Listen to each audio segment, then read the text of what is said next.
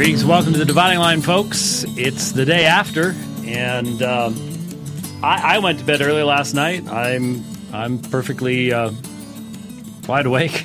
Well, I did get up early this morning because I needed to drive out to East Valley this morning, but I had no interest whatsoever.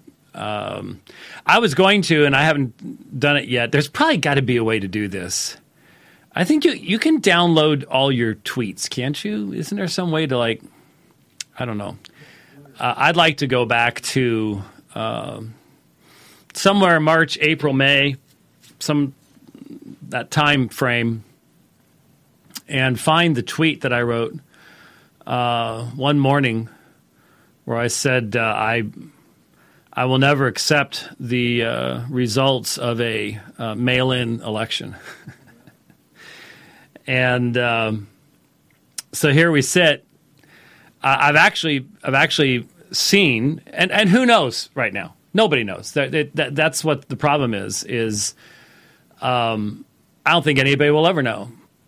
It doesn't matter who wins. The other side's going to feel that there were shenanigans. And there are shenanigans going on. I just saw that in some areas there is an excess. There are more votes than there are people in that area.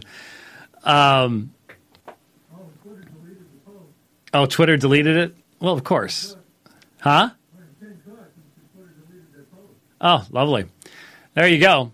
No one's deleting the tweets on the left, such as the ACLU's tweet, "Victory. Colorado voters just defeated Proposition 115, rejecting the ballot measure that would ban abortion later in pregnancy." Then this line, "Safe, compassionate abortion access for all is here to stay in Colorado."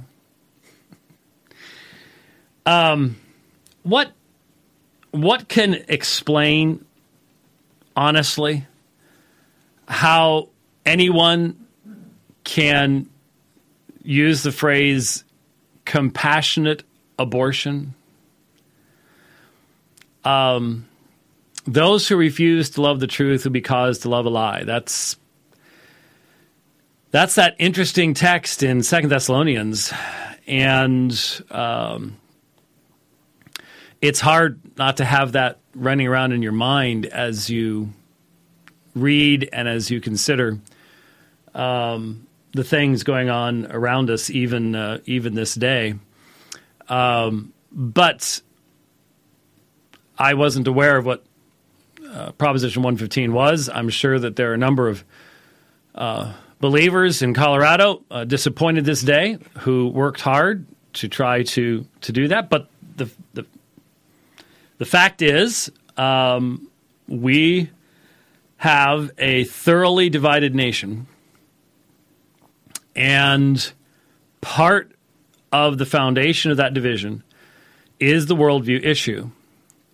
There are many people who voted for Donald Trump who did so because they are mocked and derided and ridiculed by the elites, but who do not have a Christian worldview. Let's be honest with ourselves. The vast majority of United States citizens today have a worldview that would have been considered dangerous and disqualifying by the founders of this nation. There's really no question about that either.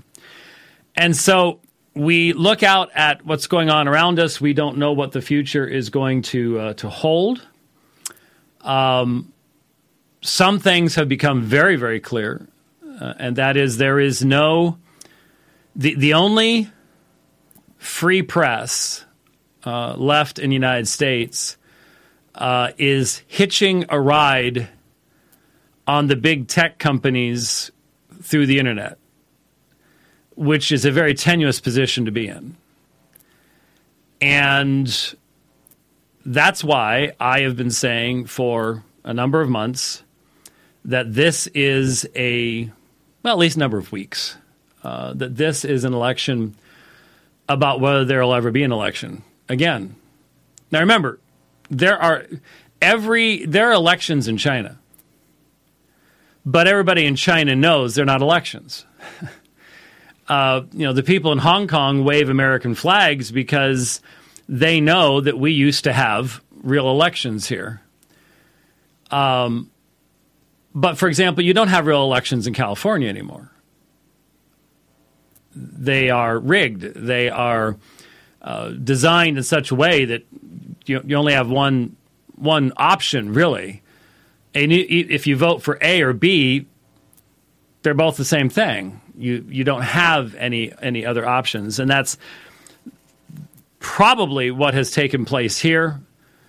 I could hope that there will be a whiplash effect, but I don't think so. I'm not one of those people that thinks along those lines. I'm looking at worldview issues, and I would say that the worldview that gave us our liberties and freedoms is now represented by far less than 1/4 of the American population. This is why the vast majority of people are willing to give up liberties, freedoms, because they don't see the connection between worldview and the foundations of these things. And once you give them up, you can't just expect them to be given back to you. Freedom is never free is a nice sounding phrase, but it happens to be true. Freedom is never free.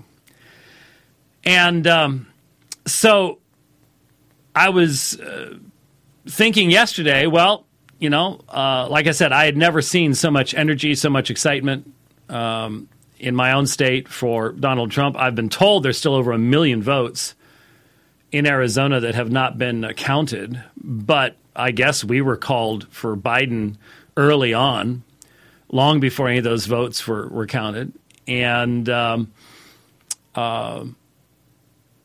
like I was saying, I'm sorry, I was saying, our system of democracy, the former system of a representative republic, is a better way to put it, here in the United States, assumed the existence of a free press that would seek out the truth. And we just don't have that any longer. And that's what leads to so much of the problem is we don't know what the truth is. We don't know what the facts are. We don't know what the numbers are. And we are well down the road now to Pravda. And I've explained before, Pravda was the primary organ of dissemination of lies under the Soviet system in Russia. And, of course, Pravda means truth. And what else would you call it? And we are well down that road, including many sources that a lot of people would assume are on the right of things. Nah, they're all in it together. And so without a free press, it's really, really difficult to know exactly what the facts are about any particular thing. But I was thinking if there was a defeat of the socialist ticket, and specifically of Kamala Harris, who will be president very, very quickly, if in fact that's the direction this ends up going, and if enough ballots can be printed and gotten into the system to turn those key states, which I honestly believe is what's taking place right now, then I was going to say, well, we got 4 years to plead and to explain and to tell people this is the worldview that gave you your freedoms. And you may have never heard of it before. If you're the product of the public education system, you've been told that all these people in the past were terrible, horrible, nasty people, and they were bigots, and they were narrow-minded and shallow thinking, and we just need to get rid of everything that had anything to do with them. We may be past that point. And if we don't have that 4 years, we're going to have very diminished opportunities for making that case. It's going to have to be person to person. As big tech is not going to have to be cajoled into shutting down any other sources of speech. They're already doing it, and once they know Big Brother has their back, it's an incestuous relationship. So, as I've said many times before, download, archive. Storage media is ridiculously cheap today, and I keep saying this, but we should be buying thumb drives because that's how we're going to be distributing the program in the future. Yes, sir. You have your microphone up. Just so folks are clear about this, what you're describing there is you're asking them to download the programs and disseminate them for themselves. We have lots of storage space here. We're able to store everything that we have. Right. Getting that out to people is going to be the issue. And the fact that our audience... No, there's two things. One, the first is an archive. The first is everybody. We're going to wake up one morning, and our YouTube channel will be gone. Mm-hmm. That's just all there is to it. Hundreds, thousands of videos will simply be gone, and if people have archives, then people have archives. They, right. There are programs they found particularly helpful. Don't rely on being able to go back and get it again. If it's helpful, if there was something in there you want to keep, you better grab it now and archive it. Right. So we've said this before in the past, and I've gotten phone calls of folks saying, "Where do you want me to send this?" Right. No, and that's not what we're saying. We're saying that if there's a situation to where we can no longer produce and distribute, we still want it to be able to move this forward, and the only way to do that's going to be in an underground kind of way. And folks, meeting at a fast food restaurant and passing thumb drives, right. Hopefully not being seen by the closed circuit cameras right. and the drones and everything else. Yeah, right. That's definitely it. I mean, obviously, there are secondary platforms that people will move to immediately. Someone even mentioned a alternative to YouTube. Yeah, right. So it's definitely something we'll be looking into. We will fall back while fighting all the way. You need to set up that RSS feed for the blogs and things like that, because it's going to take them some work to get rid of every aspect. But let me explain. Let me explain what I just don't think a lot of people who bought the big Eva. Yes, you can vote for the socialist argumentation. Understand. Let me talk to you about the Equality Act. Joe Biden, a.k.a. Kamala Harris, and I'll be honest with you, I'm not even sure he'll make it to January before stepping aside, but promised that one of the first things that will be done in the new socialist order is the passing of the Equality Act. Now, some of you are saying, well, but the Republicans still have the Senate. So what? Once you have the presidency now, given that the left has made the legislative branch basically non-functional for quite some time now, what you have is rule by executive order. And yeah, things can get really ugly for a while.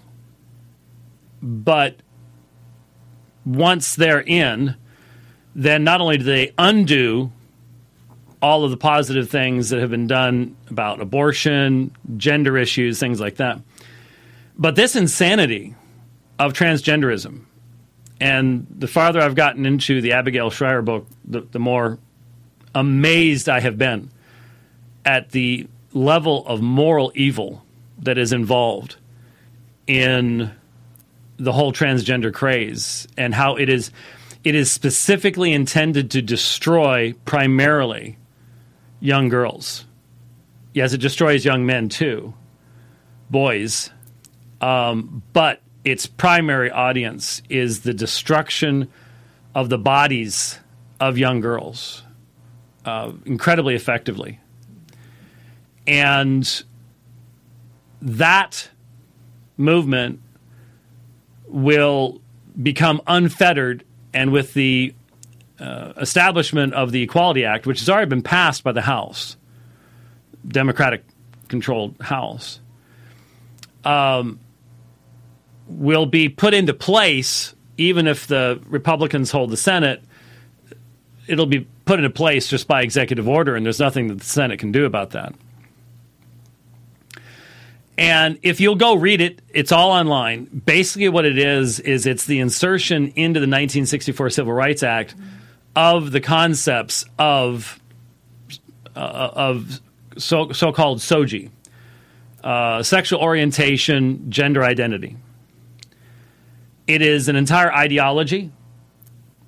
It is unscientific, unproven, but it now owns and commands the psychotherapeutic community. And hence is resulting in, if you send your young person to an Ivy League school today, and by the way, any Christian who would do that is just an idiot. I'll be honest with you. When you find out what these places are really like, when you find out what freshman week there is really like, when you find out about the pressure that's brought to bear on any young person to conform to the debauchery that is now the culture of these universities, then you just wake up, just think for once. But in these institutions, any kind of emotional upset whatsoever on the part of a student, and they will be told they're transgender. You have seen in 10 years, percentages go from 0.02 to some classes at Ivy League schools 40%. Now, that's obviously a craze. That's not really what's going on. But it has the complete backing of the socialist left, because this is how you destroy the next generation. The Great Reset wants fewer and fewer human beings on the planet. And the best way to do that is to destroy women. So when you have 14-year-olds going to court suing their parents so that they can not only have hormones injected into them that will destroy their ability to reproduce, but to have double mastectomies as teenagers. The schools are behind this 1,000%. They will provide to the students at Ivy League schools testosterone without a doctor, without the parents' permission, and with. You want, this is a class 2 or class 3 controlled substance, so it's allegedly you have to have a prescription. You can get that by rolling your eyes. You don't. It's simplicity on any of these college campuses, and this will then be written into U.S. law, into the Civil Rights Act, so that sexual orientation, gender identity, which is whatever you think it is. There are no rules here. It can change daily. It's whatever you feel you are.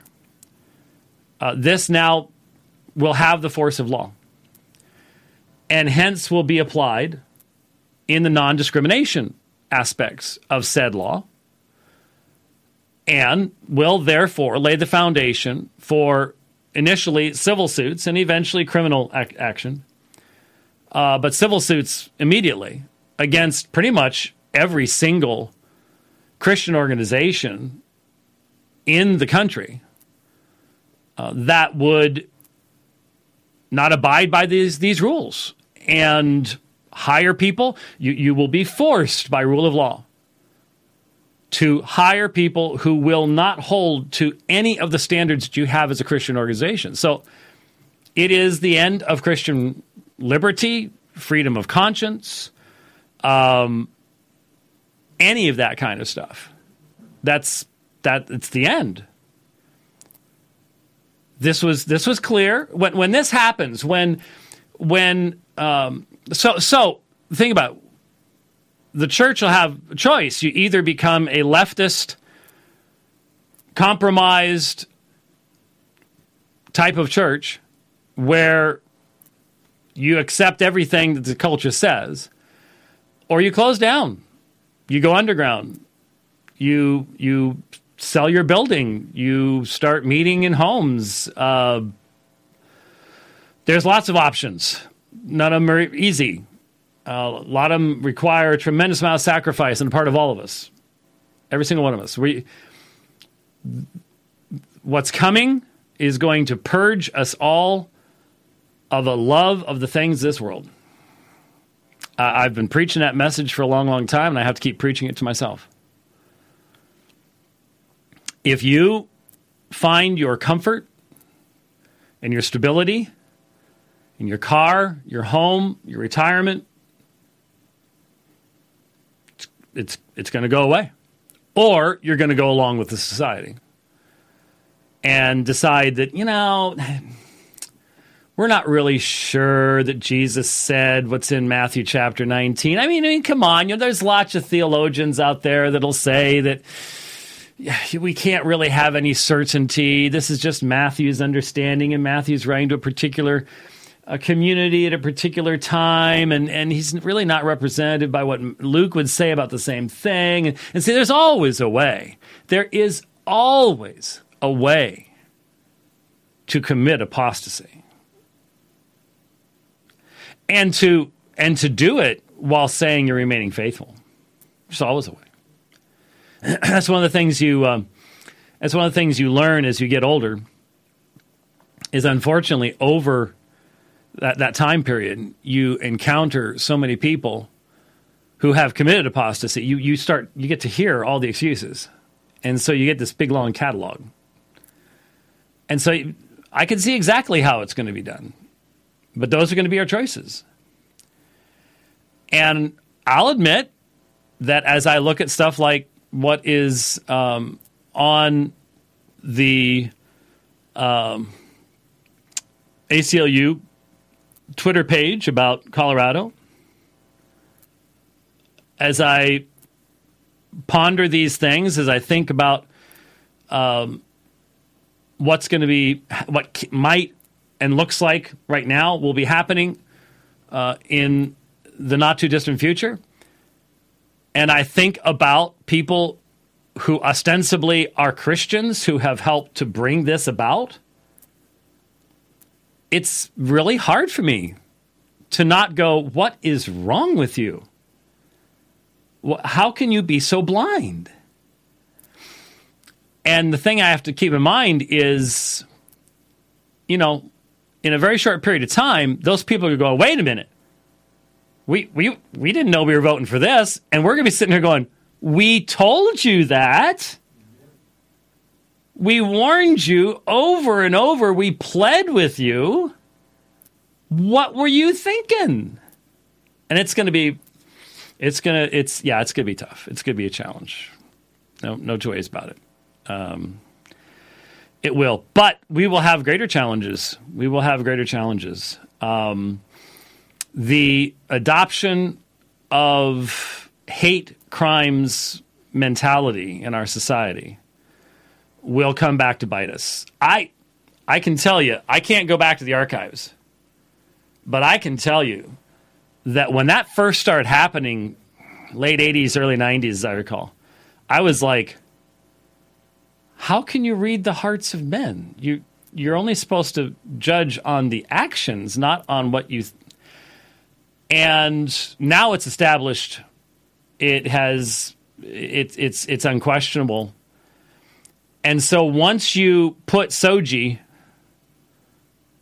which is not a Star Trek character, but Soji into law, which will be done by the left, if not in a few weeks, in a few years, depending on how all this shakes out. That then becomes the foundation for utilizing hate crimes laws to shut down preaching. Because it's already, if you dead name someone on Twitter, you can have your Twitter account taken away. And that's big tech. But again, in other words, your speech will be silenced. And once your speech is silenced, then it's very easy to deal with your employment, your income, your standing. And this has been going on in academic settings for quite some time. And now it's just going to become, and it has been becoming society-wide. But you're going to see an explosion. Just all the limits come off. And you're already seeing, I've seen numerous statements from people saying we simply have to stop worrying about free speech. We have to silence these people who threaten the safety of minority groups. In other words, if you say that it is morally evil to inject Lupron into the body of a 10-year-old to castrate them, that's the puberty blocking stuff, which is also what we use to chemically castrate rapists. And in children, what it does is it stops their sexual development, but it also stops their mental development. It impacts the brain. So it's massively destructive. Massively destructive. And it's being used every day. And if you dare stand up and say, this is a moral evil, it is wrong, that will be considered a hate crime. Now what? This thought was going through my brain earlier today, and haven't you learned yet that it's not good to give vent to those things very quickly? Well, you taught me a long time ago about critical thinking, and and it seems to me, as I think back over the last 30, 40 years of what most Christians have been exposed to from their pastors, the things that they've been taught, the question needs to be asked, is there such a thing as Christian morality? And what is that? Because we seem to run into a whole lot more Christians who think that that's a moving target, and it's a much narrower subject than we give it credit for. And if folks don't believe me, go spend a little time on Twitter with Christians and see what they advocate and how they think that we're all a bunch of Neanderthals, knuckle draggers. Oh, yeah. So I feel like at a certain point here, we've got to start back at square one and say, oh, yeah, there is a Christian morality. God's law is not tossed out the window. Okay? We need to teach them the things that so many preachers tossed out the window so many years ago, and these people just sat there and went along like lemmings. And we got to start at the foundation. I know. We've got to let them know there is a morality. You're violating it in your head, and you need to start with Romans 1, and you need to believe Romans 1. You need to submit to Romans 1. And if you don't, then start asking yourself, what is it that I believe, and why do I call myself a Christian? Yeah, you're addressing that to Christians. There's no question about it. You think? But or is it I'm addressing that to Christians? That's what I was saying on the last program, and that is every nation has a God. Blessed is the nation whose God is the Lord. There's an assumption there that a nation has a God, and that God will determine the moral structure of that nation. And this nation began with an understanding of the Judeo-Christian worldview and the fact that there was a God and his law was revealed. And you know that early Supreme Court justices would quote from the Bible in their determinations and from the law of God in their judgments. That would never be allowed today. So something has changed. A revolution has taken place. We are seeing the active in the streets with guns revolution, But the revolution started long before this. And we not only have to say this to Christians, we need to say this to everyone in our society. You're living in a nation that was built by people who you now condemn as bigots and everything else. But the reality was they had a moral fabric. No nation ever lives up to its stated moral standards. That's why there are laws and courts and things like that. But that's not an excuse to therefore abandon all of that moral foundation and fabric which built this nation in the first place. That's what we've done. That's what has taken place. And the acceleration of that, my hope and prayer was that the brakes would sort of remain on. That's the best that I could see, was that the brakes would still give us a little more time. But at the same time, even a strong advocate of postmillennialism like Jeff Durbin said, hey, Kamala Harris is the perfect judgment for this nation. She's the perfect judgment for this nation. But we have to stand up and say she is judgment. And it may end up costing us our freedom to say that. Are we ready, church, believing church, biblically oriented church? Are we ready to come to the aid of those who lose their freedom?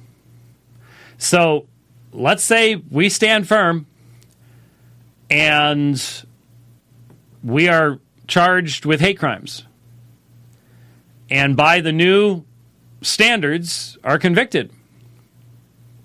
Who's going to take care of our kids? Who's going to take care of our wife? The church is going to have to pull together. And we have to learn from the community-based experience of churches under persecution in other lands right now, how to deal with that here. And again, the temptation will be extremely strong to just go along. There'll be many voices, the same big Eva voices that were saying, there's no one side here. Don't worry about that Equality Act thing or the infanticide thing. And, there's an arrogant man involved here. Those big voices could end up going along with the society and providing arguments and excuses why you can too. So we're not going to be able to count on them. So who are we going to be counting on? The people who still believe sola scriptura and tota scriptura. We have to pull together. We have to take care of each other. And that means we're going to have to give up a lot of our stuff. Because that stuff is what is holding us. That stuff is the only thing the world has over us, is our stuff.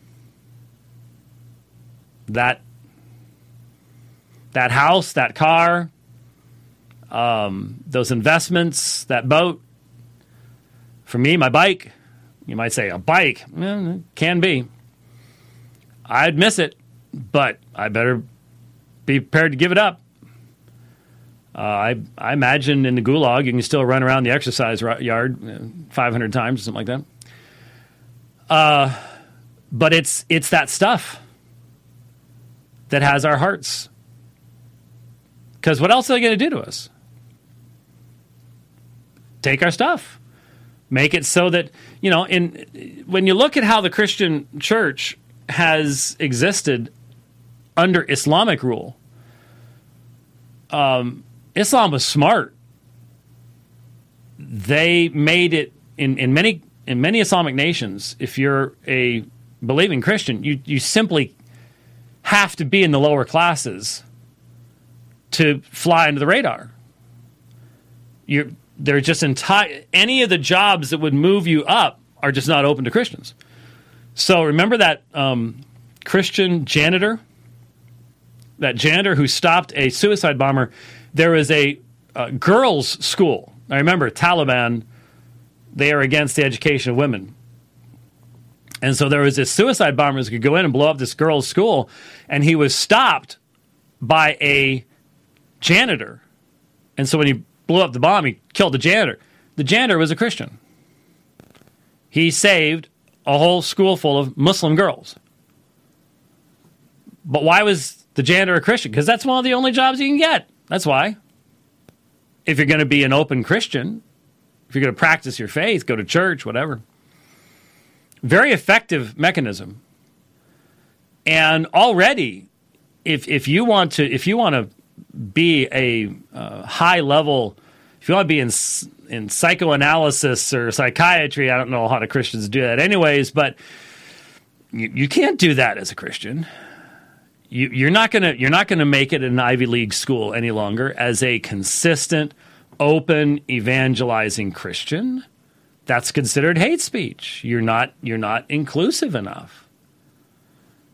And so take all the brakes off on that, and what's going to happen? Well, we as believers, I as a believer, have to pray that I will be purged of my love of things. And if you sit around going, I don't have any problem with that at all. That's real easy until it's all taken away from you and given to somebody else. But that's exactly what the early Christians faced, and they turned the world upside down. And that's where we've got to be. That's where we've got to be. And the addiction to constant communication with people far, far away. Our media addiction, which you may be fulfilling by watching this program. We have to recognize you may very soon be in a situation where it is what you've already studied of the Word of God that is going to be your foundation, what you've already memorized. You may no longer have access to all the sources of information that we have access to today. Will that be enough? Have you memorized enough Scripture? Have you spent enough time in the contemplation of the Word of God?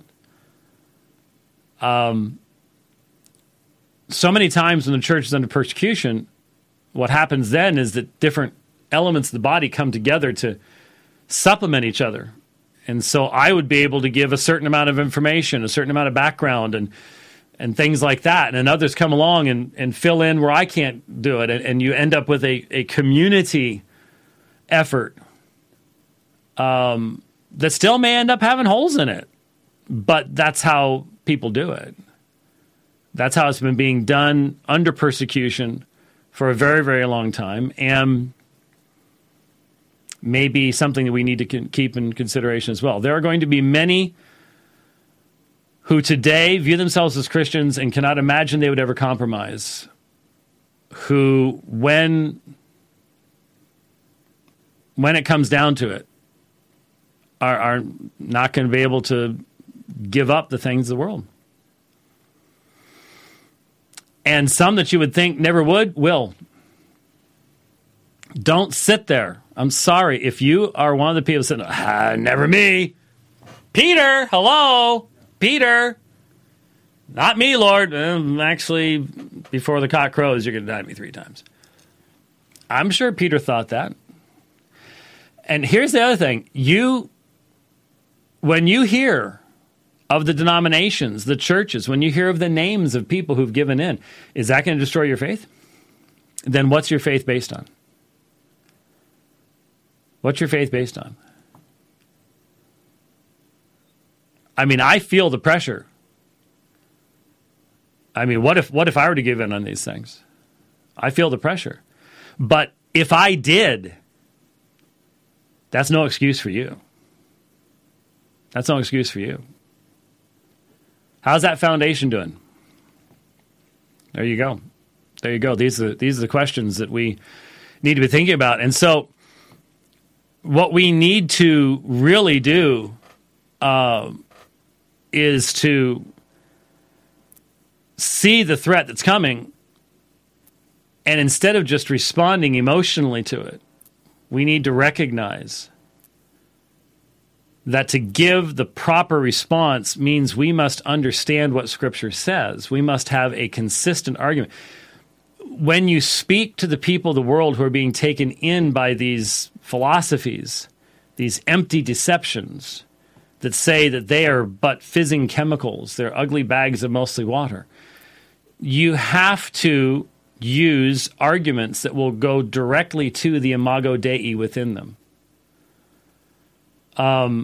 That's one of the things I love about the guys over at Living Waters is they get down to that pretty quick. They cut through a lot of the stuff in the way and get down to the common places where we are as human beings and plant that seed and say,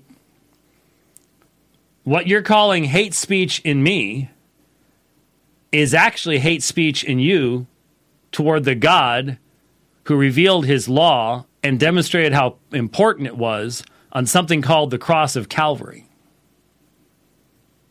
So when you mock God's right to define what is true and honest and just and right for mankind, which the entire Democratic platform does.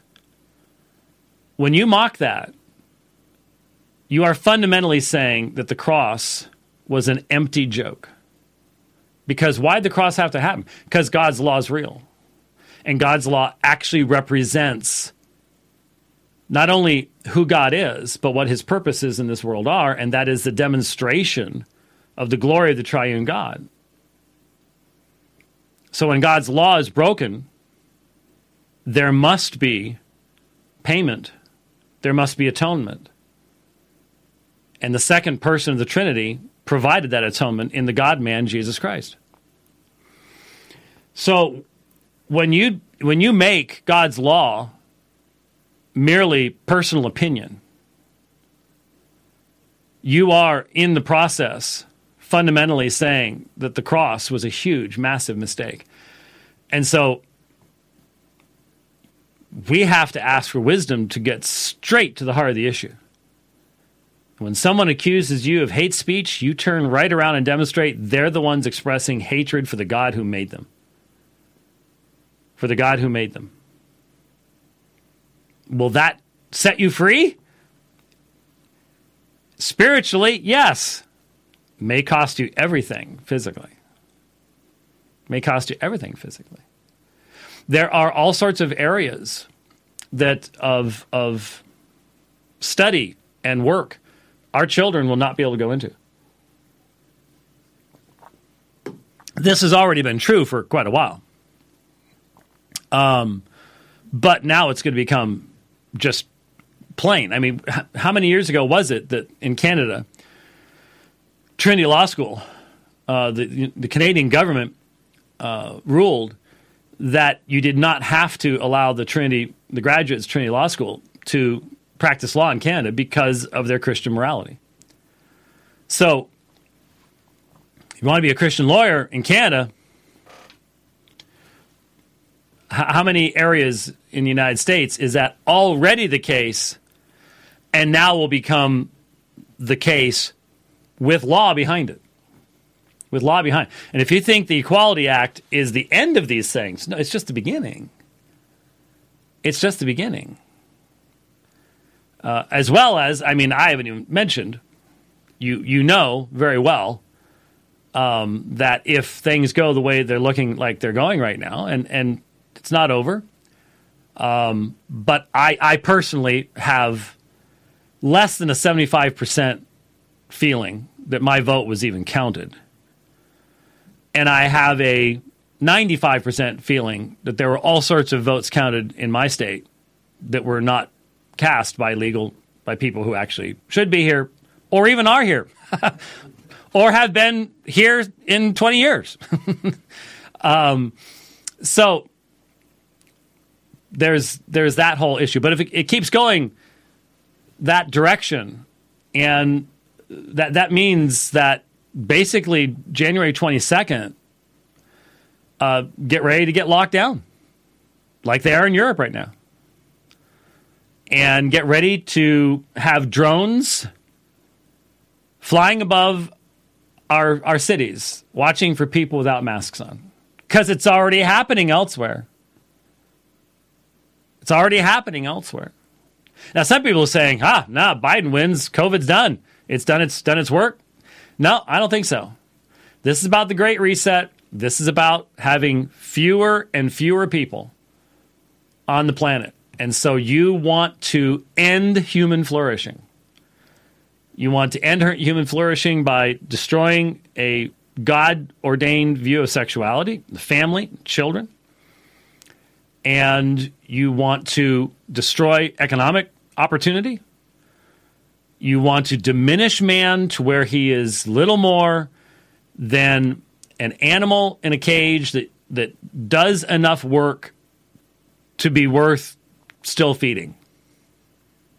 That's not liberty. That's not freedom. But liberty and freedom require you to believe that man is something more than fizzing chemicals. Liberty and freedom are not meaningful categories for ugly bags of mostly water. They're not. They are only meaningful categories for people who are made in the image of God.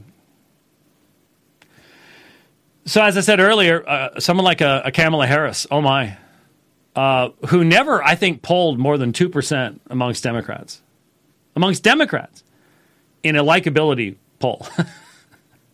a shrew is the only way to describe her.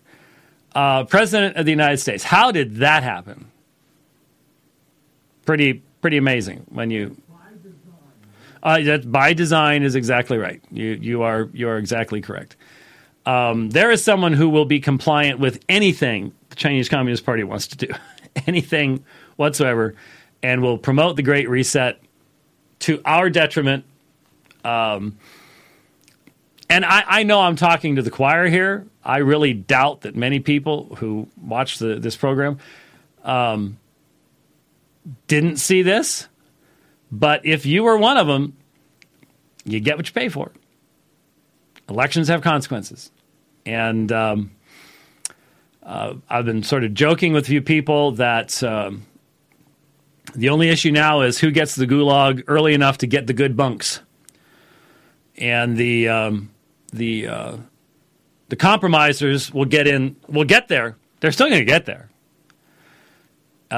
You cannot appease the mob. You cannot appease these people. So you'll still get there, but you'll also get the bad bunks because we'll already have gotten the good ones, gotten everything set up by the time you're there. The Gulag chess tournament will already be in full swing, so I'm not sure you're gonna be able to be a part of that. And there'll be some other good things we got going on. There you go. That's yeah. So there you go. I haven't been watching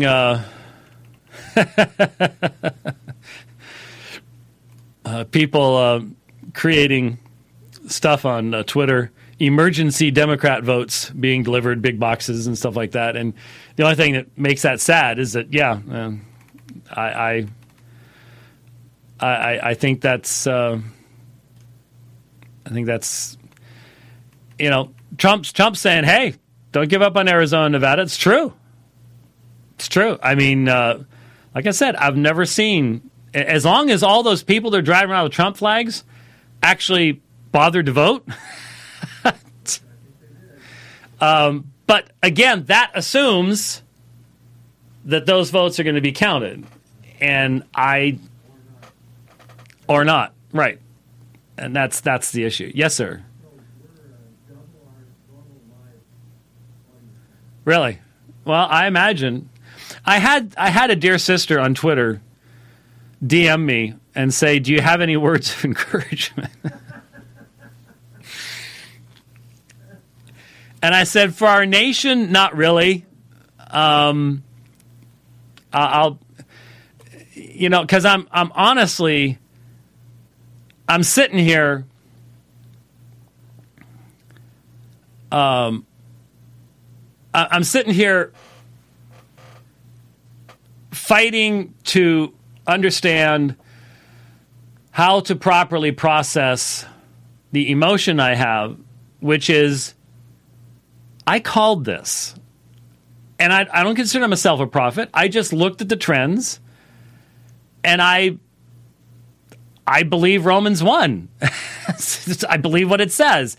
And so I'm like, oh, okay, now that this whole narrative is rolling along, what's going to happen is the left, which clearly has decided this is our time, it's now or never. We've been burning down cities. We've been letting people run riot all over the United States. So we got to do it now. This is our time. We've got Antifa. We got BLM out there. We've got our thugs in place. Got the brown shirts in place. This is our time. Let's do it. And it doesn't matter what it's going to take. It doesn't matter what laws we have to break. It doesn't matter how many ballots we have to print. We're gonna go for it. And so I'm sort of like, wow, they're going to try to make this a mail-in thing. We've already known about ballot harvesting in California. This isn't anything new. There's all sorts of stuff out there from being done in years past. It's the way to steal an election, and so they're going to push the lockdowns as far into the year as they possibly can. They're going to keep the panic going as long as they possibly can. This is because, look, January 5th, look at the economic data. Did any Democrat have a chance on January 5th unless something major happened? No, wasn't going to happen. It was going to be a cakewalk for Trump to be reelected, because when you got the economy zooming along like that, lowest unemployment rate in forever, yeah, people are going to vote their pocketbook, and it was done. They had to do something. They had to fundamentally change the narrative and change the populace, and they did. COVID gave them the excuse. Then they did the race riots, and here we are. And isn't it funny that the irregularities are only happening in those key battleground states? It doesn't have to happen in California because they know what's going to happen in California. And by the way, those of you in Nancy Pelosi's district, where she lives in a mansion and all the rest of you are plowing through human feces, you did it again? Wow. Those are the people hey, when you reelect those people, the rest of us suffer for your behavior. See, I'm not of the opinion that the mail-in voting was that big of a deal, as much as, for instance, conservatives telegraphed where they were going to be and how they were going to vote. So then you get into Sharpiegate. You know about Sharpiegate, right? I heard that. Yeah, I heard that they put out Sharpies for filling out the ballots, and then they're being rejected because they use Sharpies. A lot because where I was, you had to use, I wondered, because we used to use Sharpies. Yeah, a lot of the machines don't like the Sharpies, and so the ballot gets rejected and then put into a pile where it has to be hand counted. Yeah. So those piles are piling up. Yeah. But think about it. Conservatives said, that's how we're going to do it. That's how we're going to go vote. We're not going to vote mail-in. Right. Where we can, and somebody went, hey, you know what? Well, I did find it really weird that when I voted, they were handing out Bic ballpoint pens.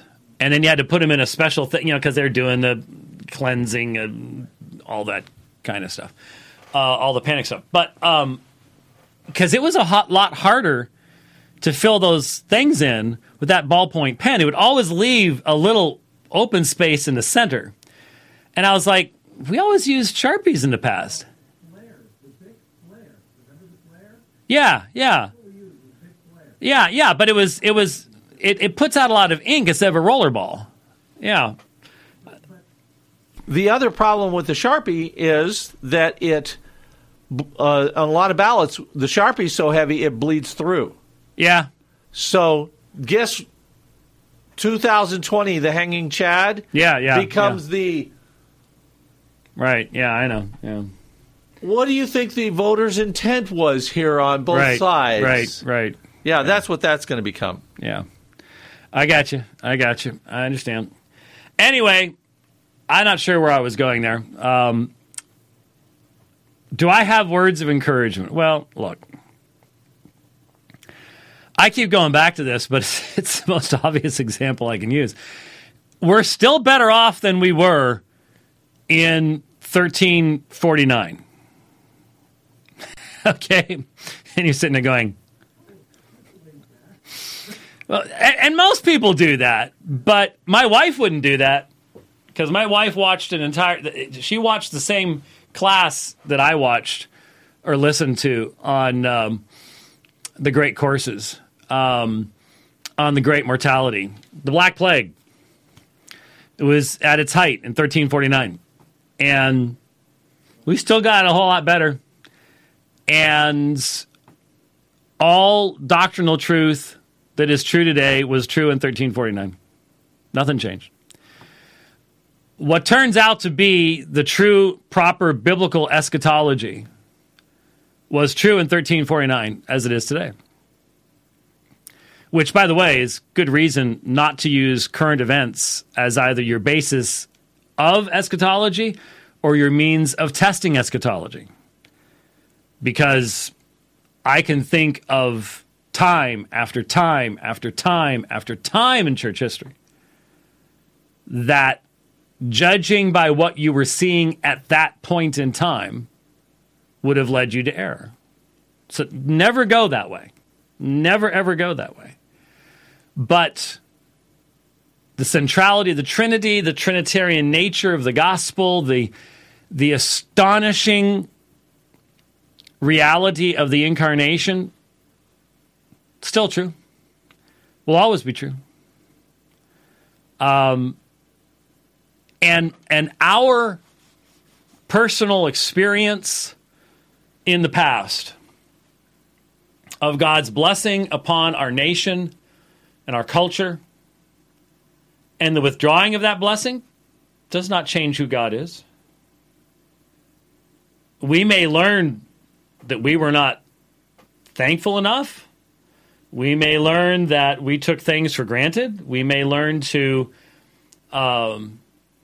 There may come a day in the not-too-distant future where you may be sitting out in the desert, speaking as an Arizonan, with a group of 12 people quietly singing Silent Night. And you have to do so because it's not legal to do that. And some of us, like me, I can remember at the big church that Alpha and Omega sort of started at, the Christmas Eve candlelight service was beautiful. Packed out and beautiful. And all those candles and the beauty of the music and the choir was great. And back then, no one ever gave a second thought to the idea that could ever stop in the United States. No one even gave a second thought back then to someone running in with a gun. Didn't even think about it. Just wasn't a possibility. But those days may be over, and we may look back upon that as a golden age. I will always be thankful for those opportunities. But that won't change the fact that if there are 12 of us out there singing to the Lord quietly and out with nothing but a saguaro around, hoping that we would be able to hear the drone approaching, that won't be a beautiful thing too. That won't be a beautiful thing too. The issue, again, goes back to God has the right to bring judgment in light of what he has revealed upon any nation at any time. We get what we deserve. No injustice has been done. No injustice has been done. And if you're sitting there going, you don't have any right to complain about this, you're a Calvinist and you just believe that, look, God ordains the ends and the means. All right? He ordains the ends and means. So yes, there's great comfort in knowing that God's will is going to be done. That doesn't change the reality that we've been given a knowledge of the prescriptive will of God. The prescriptive will of God says you shall not murder, and our nation is filled with murder. And the prescriptive will of God says you will honor father and mother, which means there is a male role and a female role. And when we start putting it into law to violate those things, we are begging God to destroy us. To destroy us. And so, are we willing to give it all up to prophetically call the nation to repentance? There's the question. There's the question. There's the question. Is that encouraging? Well, yeah. God's kingdom was not destroyed. Won't be destroyed by the outcome of this election. How it's going to have to deal with a very, very rebellious world has been impacted by that, of course. But God's purposes will not be thwarted. Jesus' tomb is just as empty today as it was the day before yesterday. Right? As long as that light is still coming from that empty tomb, mankind will never be able to quench it. But Christians have been called to walk through fiery trials and persecutions and times when we are in the small minority many times before. Doesn't mean that the kingdom's been defeated. And we're simply called to be faithful. So, yes, I did queue up Colossians 1. I just couldn't bring myself to do it. It's too distracted. There's too many things to be thinking about. But we'll get to it. I'm not sure when, but we'll get to it. I'm not sure when we're going to be doing the program again. We'll do one tomorrow or whatever. We'll see. We'll obviously announce it because I think we still have a few months left on social media minimally. And we'll let you know. Thanks for watching the program. God bless.